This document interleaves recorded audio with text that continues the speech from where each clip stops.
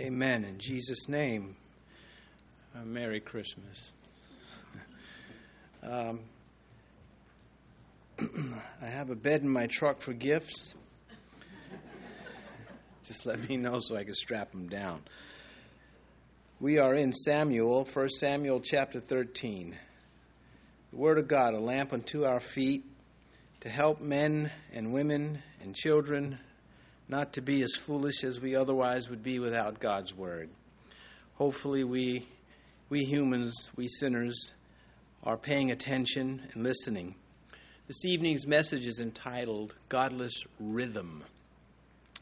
And to have a godless rhythm is a life that is not at peace with God, regardless of what it may tell itself. Well, the person can say they have peace with God, but if they are again going against the Word of God, they're not lining up with the will of God, then that's a bogus peace.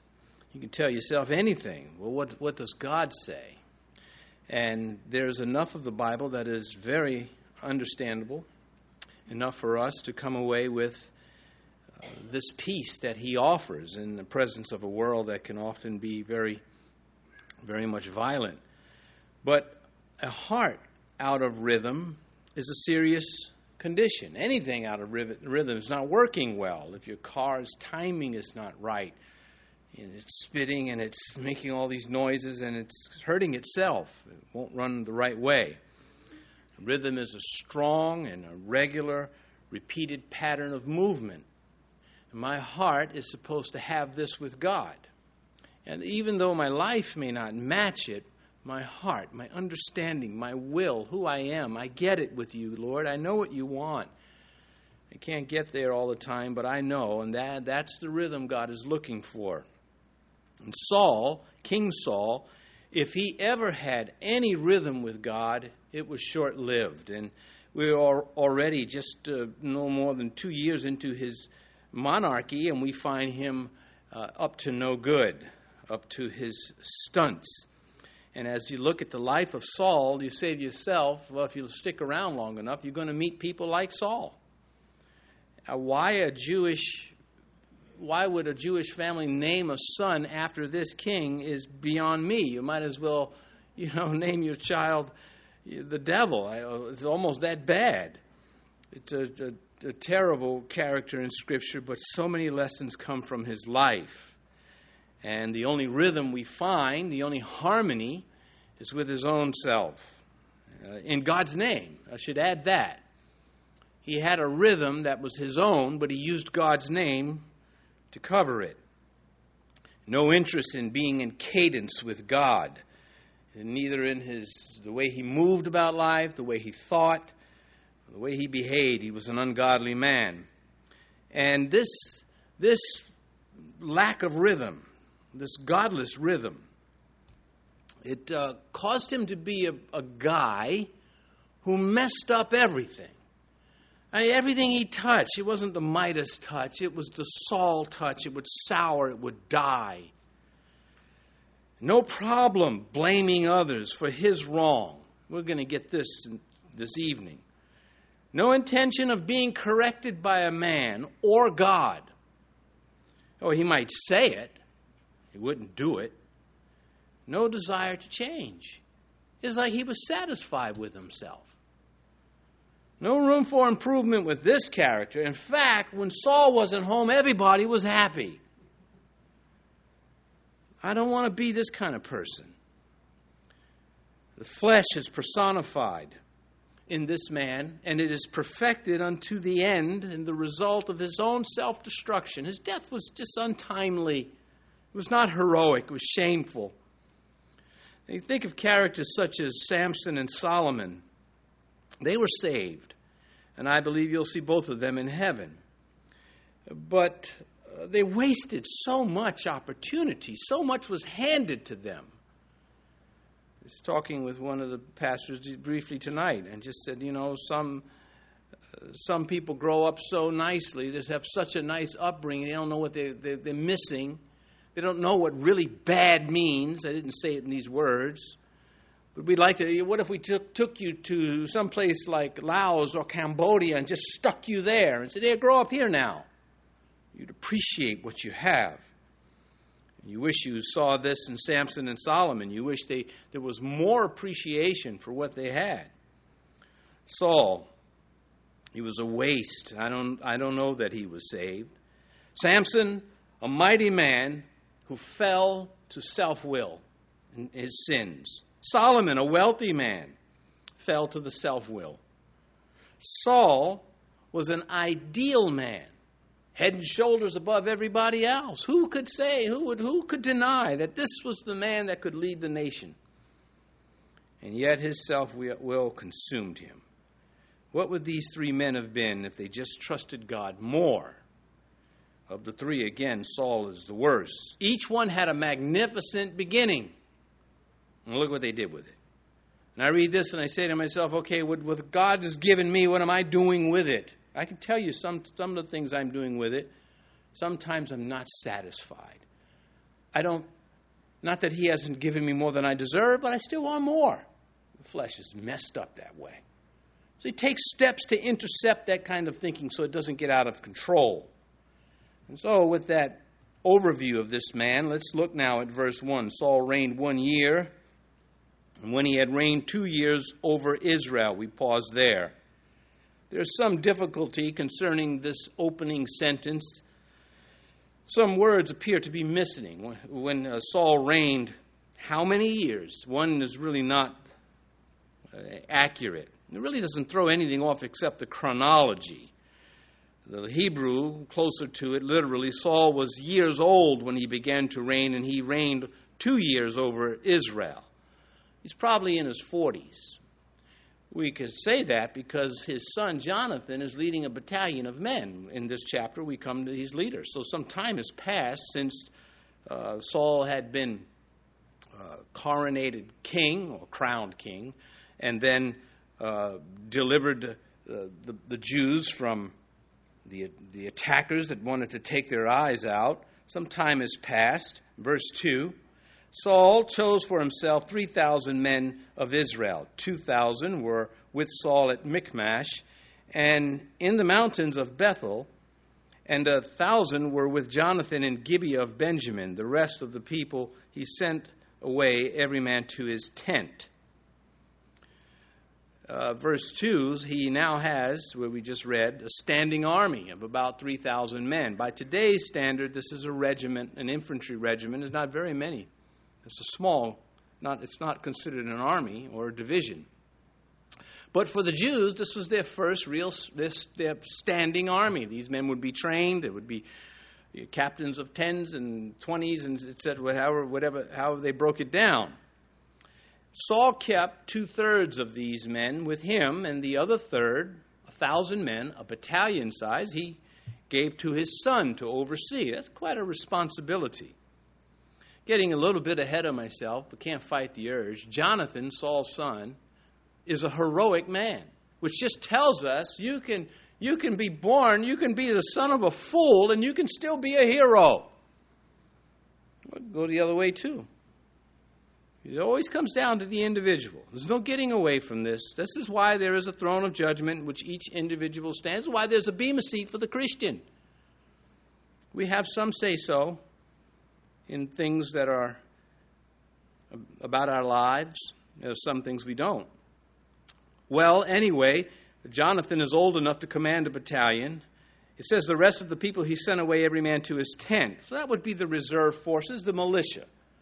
They went back to farming. They weren't part of the regular army. But these 3,000, they remained away from their families and formed this military, which this chapter is going to expose. These guys were not very courageous. It doesn't say they were mighty men. Verse 3, and Jonathan attacked the garrison of the Philistines that was in Geba, and the Philistines heard of it. And then Saul blew the trumpet throughout all the land, saying, let the Hebrews hear. Well, this Jonathan is an aggressive commander, and he begins an uprising. He just couldn't help himself. These Philistines don't belong here among us. They've taken from us the ability to fashion weapons and protect ourselves. Here we are armed with clubs and slings and arrows, but really no swords. And it just irked him. So he gets an army. And he's likely training these men, and so much is left out.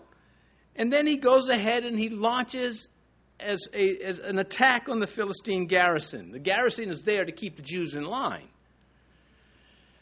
Lesson, again, you may be the son of a fool, but that does not mean that you will be a fool. You've got to say so.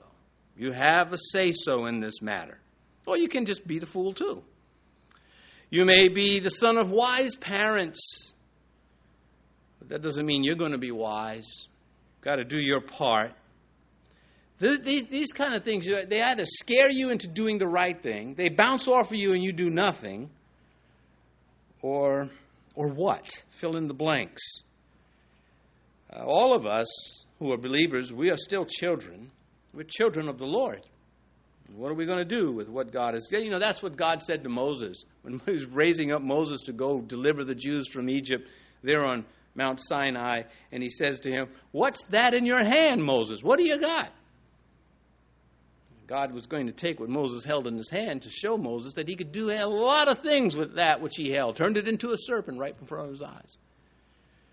And God is still saying to believers, "What's that in your hand?"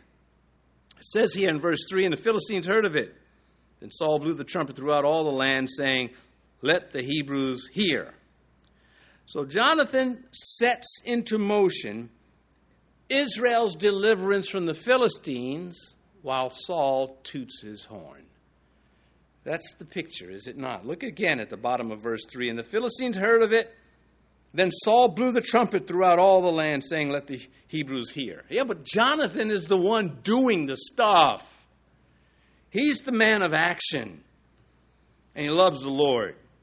And I feel defensive of these characters when some Bible commentators gang up on the wrong guy. Some gang up on Jonathan. Said that he should have sided with David and went off with David. Never would have worked. He would always have been the man that is heir to the first throne, and it just would not have happened. But we'll get that much later. Verse 4 now. Now all Israel heard it and said that Saul had attacked the garrison of the Philistines, and that Israel had also become an abomination to the Philistines. And the people were called together to Saul at Gilgal. So they're leaving Geba and... I've already forgotten a few verses up where the garrison of Saul was. Michmash. How could you forget Michmash? Michmash, I was taking a bath late on a Saturday night. That's not Michmash, it's Splish Splash. But anyway, back to this. Yeah, I know I should cut a CD, but I'm not going to sign a contract. Where was I? Oh, okay. So all Israel heard it and said, Saul had attacked the garrison. No, he did not. It's so typical. The report went out, and who's the headline on the marquee? Saul. And when the credits come up, it's just Saul. There's no supporting cast. Saul, that's his press release. Saul has attacked the garrison. He was nowhere near it. And it says then that Israel had also become an abomination to the Philistines. You know, when you meet a guy like this in real life, they get away with so much, and when is this guy when are people going to see through this punk? When are they going to see that this guy is not what he is? And you got to suffer them. Maybe somebody work in a company and the owner's kid gets to be the boss, and he's a complete, just incompetent. And he's like, you know what? I'm just going to quit the job. I can't take the guy anymore. Why can't anybody else see it? That's what Saul was. And I think Samuel saw it, and all he could do was say, Lord, why? Anyway, Israel had become an abomination to the Philistines. Odious, I think it says in the old King James. They have a way with words there. This was an enormous group of people, these Philistines. They were really tough customers. They were not pushovers. And they, again, had iron weapons versus the wooden weapons of the Jews. And the people were called together to Saul at Gilgal. We've covered Gilgal, its importance to the people several times. It would take several days for the militia to gather to Gilgal. And, the bus drivers were still learning their routes, and so they'd make a wrong turn. It would take time to get everybody there. Same with the Philistines, to put men on the field. To arm them, to feed them, and supply them. So there's this time here moving on, and this is part of the story. Because Samuel, he's in Ramah, 15 miles away. But he doesn't get to Gilgal right away, and that enters the story, verse 5. Then the Philistines gathered together to fight with Israel, 30,000 chariots and 6,000 horsemen, and people as the sand which is on the seashore in multitude. And they came up and encamped in Michmash to the east of Beth-aven. Well, what we have here is the ability to communicate. Everybody's rallied. The chariots, the cavalry, the infantry, the archers, all with the latest weapons. And the Jews, there they are, a bunch of farmers, the militia, with their clubs and pitchforks. And this doesn't seem like it's going to be a good fight for the Jews. But they rally anyway. Verse 6. When the men of Israel saw that they were in danger, for the people were distressed, then the people hid in caves and thickets and rocks and holes and in pits. They saw the Philistines with their helmets on and their shiny buckles and everything, and they ran for their lives to hide wherever they could. This is going to include some of his 2,000. It doesn't appear anybody from Jonathan left. Why? Because Jonathan's leadership was such that it invited men to be men, to follow him, whereas Saul had none of that. David took it to a whole nother level. But again, we'll get to that as we move through the Samuels. And then the people hid in caves and thickets. We all know what it's like to be terrorized, to suffer dismay. Here's a picture of it. So how could this help a Christian? Well, for me, I read this, I don't want to be one of these guys. I don't want to be hacked to pieces on the battlefield either. But I don't want to hide in caves and thickets and rocks and holes and pits.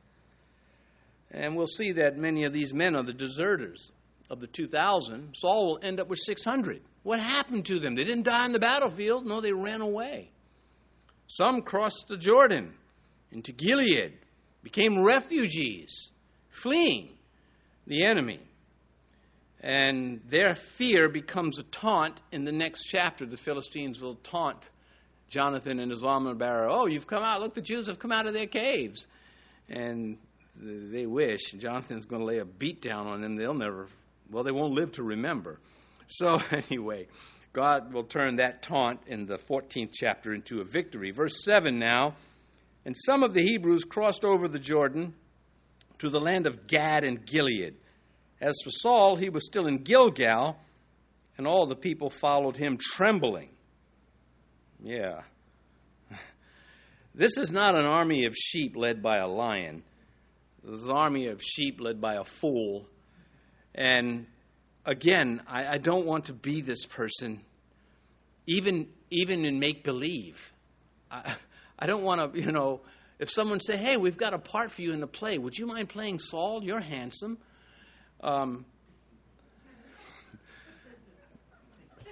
No, I would not like to play Saul. I just can't get into that character. But anyway, here, some of the Hebrews crossed over the Jordan, many, again, fleeing for their lives. And Saul was still in Gilgal, waiting for Samuel. This protocol was established earlier, even though the details aren't given to us. They're obvious. And all the people followed him trembling, symbolic of the type of leader that Saul was and was not. Instead of, again, inspiring courage, he drains it. What kind of leader is that? Just sucks the life out of the followers. There are too many men like that. Too many of them are like that. And yet people see him still. He's the king. He knows what he's doing. Well, the ones that fled didn't see it that way. But terror characterized his reign. Whereas God and victory characterized David's reign. David got to the point where he said, I'm just not going to go to the battlefield anymore. And, of course, he got in trouble when he did that. But that is the stark differences of the two kingdoms. Lesson, you can be a drain on your environment and those around you, or you can be a generator. Which will it be? You can walk into the room and just suck the life out of it, or you could just bring it in with you. David brought it in with him. When he had nothing to do, he wrote a psalm. What to do? Oh, the Lord is my shepherd. I shall not want. And it becomes a hit. So the lessons, again, abounding from the life of this man. I guess we should, kind of shake his hand. Thanks, Saul. We wouldn't really know what dumb was had it not been for you. That wouldn't go over if the Lord were there. You'd not want to do it that way. Just kind of, anyway, verse 8. Then he waited 7 days according to the time set by Samuel. But Samuel did not come to Gilgal, and the people were scattered from him. So there are those good Bible teachers out there that believe this goes back to chapter 10, when Samuel tells Saul, go to Gilgal and wait for me there. But that's 2 years ago. I don't think so. I think those are independent events. And my position is, and I don't believe I'm alone, but it was a general gathering of the nation at Gilgal for war, and they knew the protocol laid down by Samson, likely since Saul tooted his horn in verse 3, counting from that day forward was the 7-day mark. And because it would take time. It would take just weeks, days for everybody to get to Gilgal ready for war. Continuing in verse 8, but Samuel did not come to Gilgal, and the people were scattered from him. Well, the troops were losing confidence in Saul, so they were deserting. Increasingly so is the feel of how it reads. And they observed Saul's apprehensions and said, we're better off without him. Samuel's delay did not make Samuel late. It was a delay. And we get to the New Testament, of course, we see Jesus use this to extract faith of those that were there to witness what he was doing. It was Samuel's prerogative as spiritual leader to be waited on, not in the sense of a servant, waiting on him, but he's the leader. And if he decides, I'm going to be late, the people subjected themselves to that because it was worth it, and it was worth it because it was in their interest. Go back and, I'll just read 1 Samuel chapter 9. This is when Saul and his servant, looking for Saul's father's donkeys, they came to the people, and we hear there's a man of God here, and this is what they say. As soon as you come into the city, you will surely find him before he goes up to the high place to eat, for the people will not eat until he comes, because he must bless the sacrifice. And then he goes on, afterward those who are invited will eat. He has to bless the troops. Nobody's to move. They're to wait for Samuel. This was not something that was foreign to anyone. They understood this was the protocol. But Saul didn't like it. It pressed on his flesh to the point of rebellion. Saul was about Saul. He was now king. And if Samuel couldn't get there on time, he'd just have to take matters into his own hands, and that is precisely what he did. And the Holy Spirit says, class, I want you to watch and learn. This is not how to trust God. You must adhere to the protocols, the scriptures, the commandments, the statutes, the ordinances. And God was using this moment to expose Saul for who he was, a man out of rhythm with God. Because he didn't want to be. He wasn't lacking something, innately so. Well, I guess we could say, let me say it a different way. If he was lacking anything, it was his own fault, which he would never admit. God is giving Saul every chance to trust God. If he's going to be successful as the king of the people of God, then he's going to have to work in rhythm with God. No, let's not do that. That would make, it's insane. You meet people that they have no logic and they're constantly getting in trouble and making a mess of things and causing everybody else to have to rally to help them out. And they can never say, did I do that? They never say, was it me? When the Lord said, one of you are going to betray me, is it I? That's what they all said. But there are those people that will never ask that question because they know the answer. They know it's them. He says, okay, if you know, then why don't you just change direction? Why don't you just stop hitting yourself on the head with the hammer? Oh, I don't know. It feels good. Gosh. So the rest of us, what do?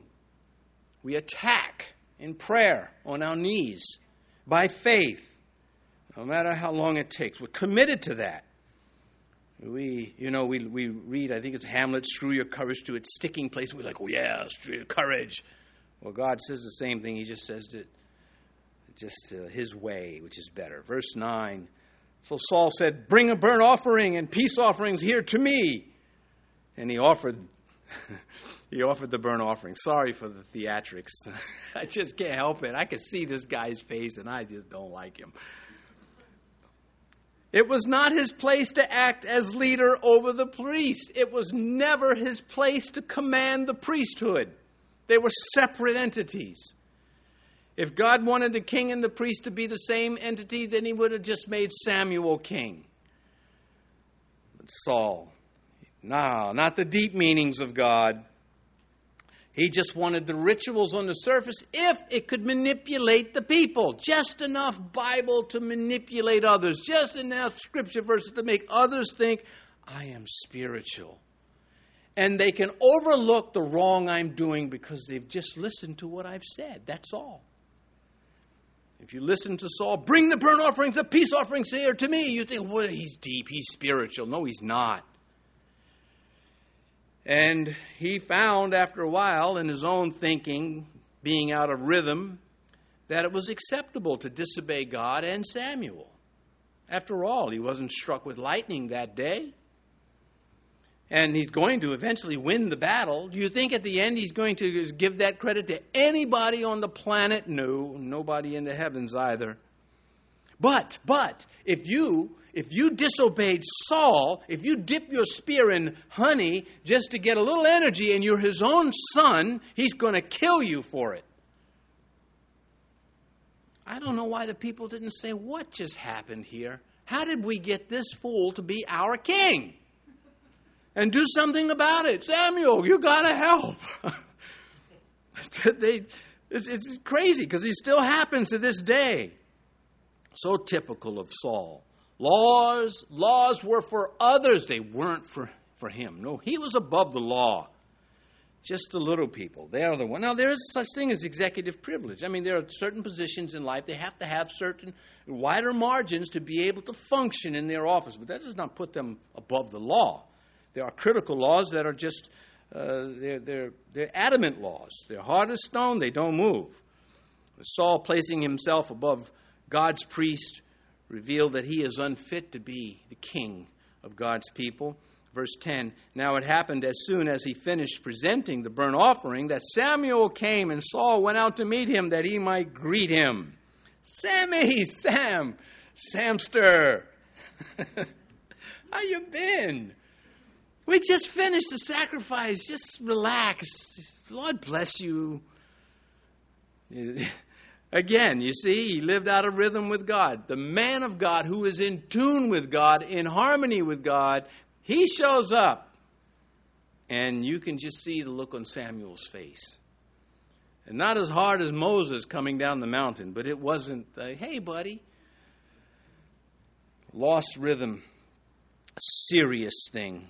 Because Saul eventually became a full-blown savage. That's where this is going. It's like, well, he's only a degree off. Yes, but if he keeps going on that degree off, he's going to be way off by the time he reaches his end. Samuel's delay evidently, well, I don't know about evidently, intentional or not, it flushed out Saul from his hiding place, his character, that is, who he really was. Even in Christianity, we have Christians that think that because they're saved and born again, they have these rights to come into God's house and sort of dictate policy. You don't. That creates chaos and havoc. What happens when your way disagrees with 10 others who just can't agree with themselves? You have this spastic machine and not good for anybody. There is order in God's house, and there's to be order amongst God's people. And Saul just stepped out of that order again, verse 11. And Samuel said, "What have you done?" And Saul said,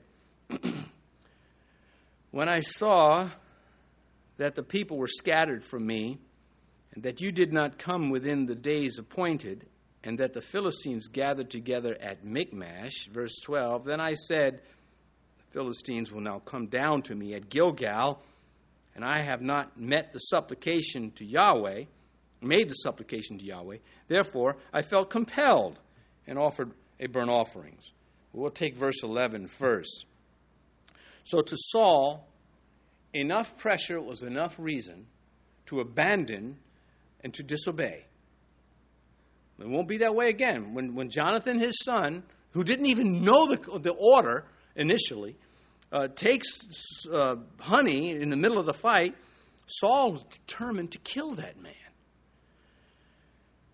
So if the situation changed in Saul's head, so could the commandments change. How convenient. If God takes too long to do a good thing, then who needs God? I can step in and do it myself. He is the do-it-yourself carnal man. And those out of rhythm with God will blame others for their own mistakes, their own disobedience, their own sin, some kind of way. They're going to blame somebody else. They will not admit that it is really they. And therefore, they can't be corrected, they can't be fixed. How do you argue with someone who insists that water is not wet? It's the end of the argument. There's nothing you can do for that person. They're not willing to be rational. They want to be treated with utmost respect. You don't love me, you're mean to me. Well, just say water is wet. No. So what can I do with you? The unwillingness to obey. It takes one a long way from God. It creates a distance, separation from God. And it doesn't fix itself. The flesh never fixes itself, and it does not die a natural death. It requires constant and vicious retaliation. Never does Saul think as a man of God. Never do we find him thinking in such a... And Saul prayed unto the Lord and said, and it was like, boy, I love that. Nope. You'd have to wait for David to get something like that. Verse 13, well, you get it from Samuel. Verse 12 now. And then I said, the Philistines will now come down to me at Gilgal, and I have not made supplication to Yahweh, therefore I felt compelled, offered a burnt offering. He was emotional. The emotions began to run the ship, and that brings shipwreck. So then I said, the Philistines will now come to me at Gilgal. So I better do this. Yeah, right. He wanted to have absolute influence. What a perfect opportunity. If Samuel wasn't there, I can step in for Samuel. I can fill Samuel's sandals on the seashore. Okay. So you should see how many things I don't say. Saul wanted to be known as a great king and a great spiritual leader, and he got neither because he did it in his own strength. You know, lying as he is right now, it cannot kill the truth. It only breaks the rhythm and takes away the peace. That's what it does. But the truth stays. Otherwise, there'd be no conviction. There'd be no guilt. And he says, then I said, the Philistines will now come down to me at Gilgal. Rather than take responsibility for his actions. Instead of saying, Samuel, you delayed. I blew it. I'm sorry. I was wrong. You're right. I was wrong. Instead of doing that, he blames other people. 3 groups get the blame. One stroke. The people, Samuel, and the Philistines. They're all guilty, but I'm innocent because I am Saul. Say it with me. No. Saul associates himself with the sin that is going on around him only by saying he came to the rescue with the sacrifice. That's the only association he's making with sin, that he is the cleanser. And I have not made he says, and I have not made supplication to Yahweh. Yeah, he did, but in the negative, through disobedience. He made contact with the face of God, but it was not the lifted countenance, it was the frown. And likely there were priests there, other priests there involved in the offering, but it was his command and it was not his place to give that command. This is about, he should have obeyed Samuel in this matter, and he did not. The prophet priest was the one he was to listen to. Therefore I felt compelled and offered a burnt offering. Was Samuel understanding? Samuel said, oh, well, why didn't you say so? Absolutely not. Samuel will not wait for this man to figure it out. He's going to make a pronouncement on him. And it won't be the last one. It gets worse. Imagine going to church and you get hit because, by the sermon or just the material of the verses. You get singled out again and again and again because you won't change. Not because of no one to blame. This is the case with Saul. Exodus 32. Now when the people saw that Moses delayed coming down from the mountain, the people gathered together to Aaron and said to him, come, make us gods that shall go before us. For as this Moses, the man who brought us up out of the land of Egypt, we do not know what has become of him. We can't wait anymore. We've got to have gods. We've got to have something to pray to. We have the invisible God. No, we need something we can touch. You're dictating to God. And we think he should look like this. Have you ever seen him? No, but this is what he should look like. Don't you agree? Yep. And that's how the idolatry just kept going. Verse 13, and Samuel said to Saul, you have done foolishly. You've not kept the commandment of Yahweh your God, which he commanded you, for now Yahweh would have established your kingdom over Israel forever. It would have been a dynasty. You were that close. Samuel says, you've done foolishly. This is there's a tone that's not necessary. The words speak for themselves. You've done foolishly because it's God's word you broke. How foolish is that? Do I need to use inflection? Do I need to really say, you idiot? No, I'll leave that for Pastor Rick to say, Saul. You kept not the commandment of God. Let him have it, Samuel. Tell him like it is. And we all know what it's like to not be able to wait, but we have to be careful. Remember Abraham, he couldn't wait for a child. So he went with Hagar, and he created an Ishmael. And Ishmael's hand was against every man, and every man was against Israel. Every man's hand was against Ishmael. Not a good kid. In the end, he seems to be tolerable, but how much trouble did he cause? Ruth chapter 3, verse 18. Then she said, this is that wise Naomi, sit still, my daughter, until you know how the matter will turn out, for the man will not rest until he has concluded the matter this day. Our great Boaz is at work for us, our Lord Jesus. I love the way it reads. I didn't see this when we went through Ruth, but Ruth was probably pacing. And Naomi says, sit still, my daughter. You're annoying me. No, she doesn't say, but she says, sit still. Just stand still. See, God is in this. Naomi knew it. So after this rebuke, Saul's stupidity will intensify. And by the time we get to chapter 15, it's all over the place. How can this be? This godless rhythm, refusing God's peace and dictating to God the terms of peace. Verse 14, but now your kingdom shall not continue. Yahweh has sought for himself a man after his own heart. And Yahweh has commanded him to be commander over his people because you have not kept what Yahweh commanded you. So this was pretty deep. None of this Saul could say, we read it, we say, well, was Saul really guilty? Oh, he was over the top guilty. Samuel says, now your kingdom will not continue. You blew it. You ruined it. Yahweh has sought for himself a man after his own heart, in contrast to Saul, whose heart was after his own heart. Saul's heart was after Saul's heart, nobody else's. It is therefore clear that Saul ceased being a man after God's heart. It's a devastating rebuke. David wrote this in Psalm 40, I waited patiently for Yahweh, and he inclined to me and heard my cry. He also brought me up out of the horrible pit in the miry clay and set my feet upon a rock and established my steps. He has put a new song in my mouth. Praise to our God. Many will see it and fear and will trust in Yahweh. Blessed is the man who makes Yahweh his trust and does not respect the proud, nor such as turn aside to lies. Saul would never live that, think it, approve it, want it. In fact, the man that wrote it, Saul would end up hating to death. And what is it about God's heart? The Lord has sought for himself a man after his own heart. What is it about God's heart? It is love, the heart of love. David loved God. David knew God loved him. David also wrote about times when God would seem so far off. He would weep night and day. This just went on and on and on, and God would not answer. But God was shaping David. For what? To be the David we know, who has not been blessed as a believer by the shepherd's psalm.